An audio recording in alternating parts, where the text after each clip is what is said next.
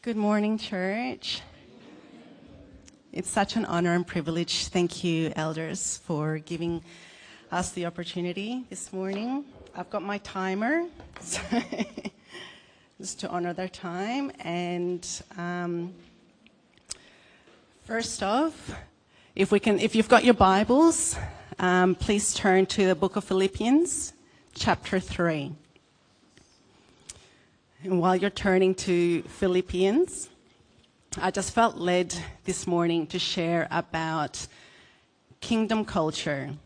So this morning, the words that's come through, it's been confirmation. So thank you, Lord. Now, I'm not an expert in kingdom culture. I just want to be straight up about that. I am learning. We're all on a learning journey. There's always room to learn.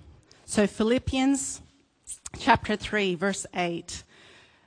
This is Paul speaking to, or he wrote letters to the church in Philippi, the city of Philippi. Now Paul, as we know, he was Saul. He was somebody that was condemning the Christians. He was harsh at persecution against the church. And then he encountered Jesus, and Jesus changed him. Jesus transformed him.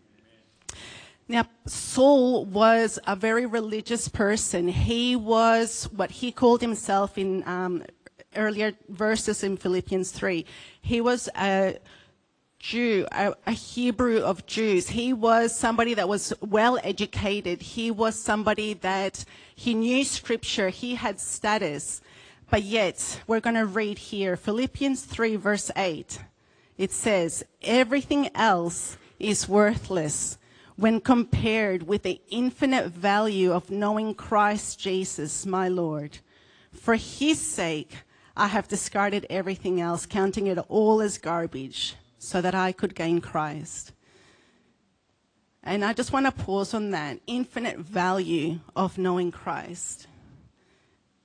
There is always room to grow in Christ, to know him.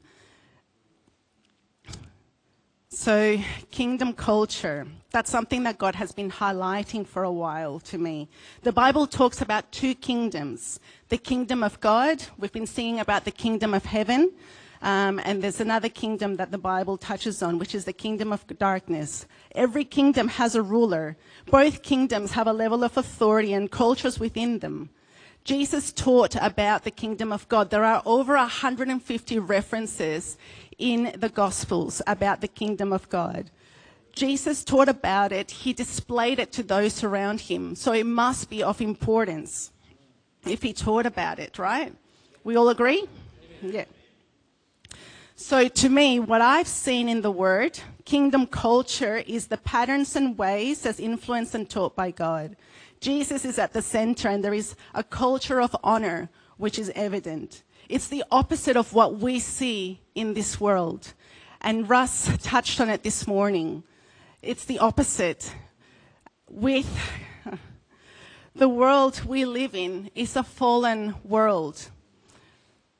God created a perfect world, then sin entered it. You don't have to be a person of faith to know that the world is pretty jacked up. It's got a problem. It's got a sin problem. And we've got a solution. His name is Jesus Christ. There is only one solution to the sin problem.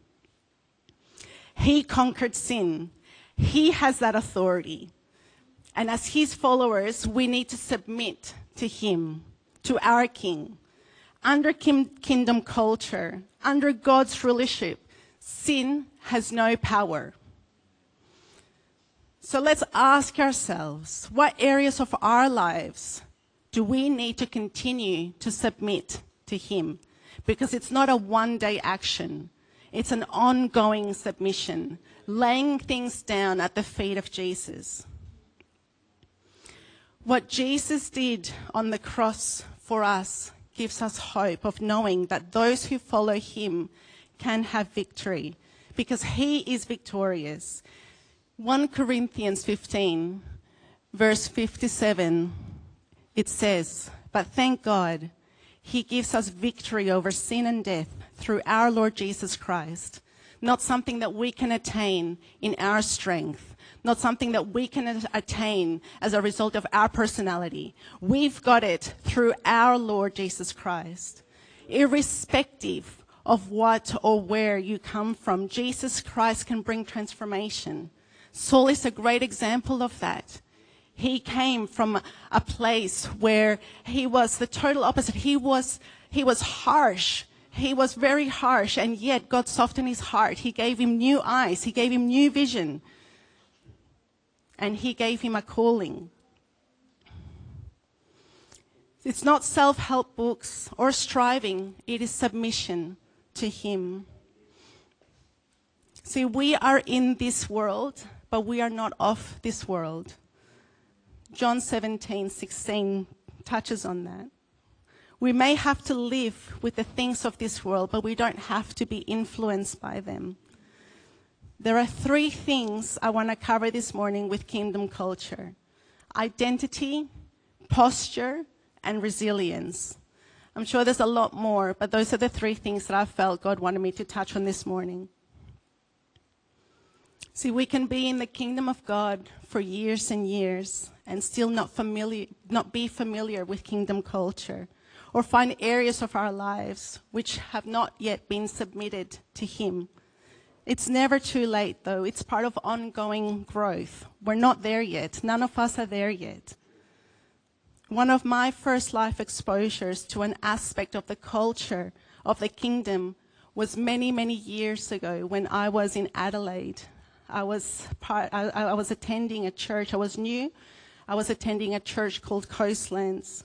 And one of the guys in our circle of friends, he came up to me and he said, "You know what, I felt that when we chatted the other day as a group, I was cracking some jokes, I was being really sarcastic. I don't think I represented a Christian well, and I'm sorry, I want your forgiveness." And I was just gobsmacked because I had never seen that before. I had never seen a culture of honor before. To me, it was just absolutely new. I was blown away by the humility to call out things in their lives and actually ask for other people's forgiveness. It was really genuine, and it led me to want to know more about God. See, our relationship with Christ, it impacts us, and then it impacts those around us. Who he is in us is who he will be through us. So there is no relationship that is of greater value than our relationship with Jesus Christ. And Paul, in that verse in Philippians, he demonstrated that. He spoke about that. There is infinite value in knowing Jesus. So first off, identity. Our identity is God-given. This world, as jacked up as it is, will try and tell you who you are. It will try and put things on you. But Genesis, in chapter 1, verse 27, as an example, he says he created them male and female. God gives identity. So Jesus is a great example. He knew who he was. He knew what his purpose was. When he was ministering, when we read through scripture, we can see that not everybody was for Jesus. There were the religious people at the time who came against him, and that they will actually call some of the time, they called him demon-possessed. But he didn't allow that to overcome his ministry. He kept focus. He knew what he needed to do because he knew who he was. See, God, he calls us. He names us, just like he did with Paul. He saw him as Saul, but he called him Paul. He called him to a greater level of purpose. Just like he did with Peter. In Matthew 16, verse 18, he renamed him. He called him Peter. If we don't know who we are in Christ, this world will try and tell you who you are. Our identity needs to be solidified in who he says we are. He knows us better than we know ourselves. So why wouldn't we listen to him? Get to know Scripture. Get to know what he says about you. Get to know his promises for your life. He can be trusted. We can go through trials. I'm not saying it's an easy thing. We can go through tests and trials. We can go through stuff that is going to challenge us. But yet, our value doesn't change. This is something I felt that God wanted to demonstrate this morning. What do we see here? Yes, it's money. And what is its value? $50. Yes, $50. Is it $50 because we say it's $50, or it's a governing body that says it is $50? Yeah? Governing body, that's right. So we can take this $50 and scrunch it up. We can stomp on it. We can try and tear it apart. What is its value now? Doesn't change. Regardless of what it goes through, it doesn't change. I felt that some people here have gone through things, and God is reminding you that you are who he says that you are. Your value doesn't change because it is God-given. Stand firm on what he says about you. Kingdom culture. The other thing that I felt that God wanted to touch on was a posture of honor. See, Jesus honored those around him. People who walk in kingdom culture have this particular posture. They are careful to not judge others because they know they'll be judged by the same measure, as Matthew 7 verse 2 says, "For in the same way you judge others, you will be judged, and with the measure you use, it will be measured to you." They are quick to respond to conviction, and their trust is in the King of Kings, the one in charge, no matter how difficult situations may be.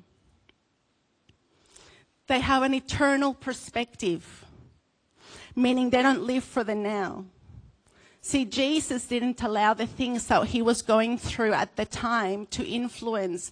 He knew what his mission was. He kept going. He kept going regardless. Romans 12:2 talks about a renewed mind. It changes the way that we think. God changes and influences the way that we think, the mindset that we have. Through Scripture, we can have a renewed mind. Don't let the world influence your thinking. There is a negative narrative out there. We need to be influenced by him. The third thing that I felt that God wanted to touch on was resilience. See, Jesus was obedient to the cross. Now that is pretty resilient. I don't know anyone else that could have gone through what he went through. There is no one else. He is our King. He is our Lord. Being a Christian, unfortunately, is not always a reflection of being a follower of Christ. It should be, but these days it appears it's not always. A follower of Christ takes up his cross. Matthew 16:24 says, Jesus said to his disciples, "If any of you wants to be my follower, you must give up your own way, take up your cross, and follow me." There's going to be challenges. The Christian walk is not necessarily an easy walk. But, like it was mentioned this morning, he is our strength. He is the one that holds us up. What we need to do is surrender. What we need to do is say, God, I can't do this. You need to carry me through this. You need to help me in this area. You need to be my guidance. You need to give me that encouragement that I need to get through this. And he is faithful. He does. A follower of Christ knows that they have been bought at a high price. He died for us. What did we do to deserve that? See, life is not their own.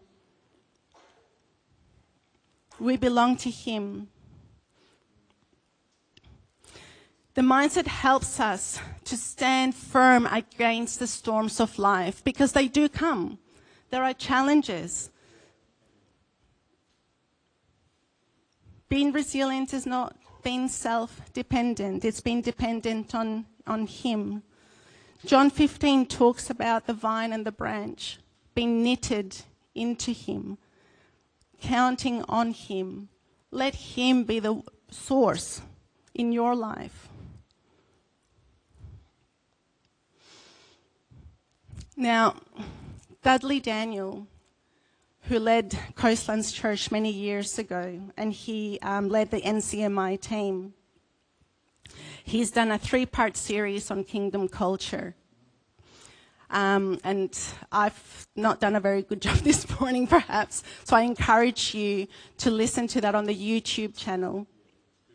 And just get to know Scripture, get to know more of Him, get to know who Jesus is, and let Him be that influence in your life that we need.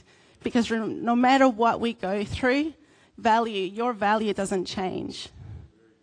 He died for you. Okay. Thank you, Lord.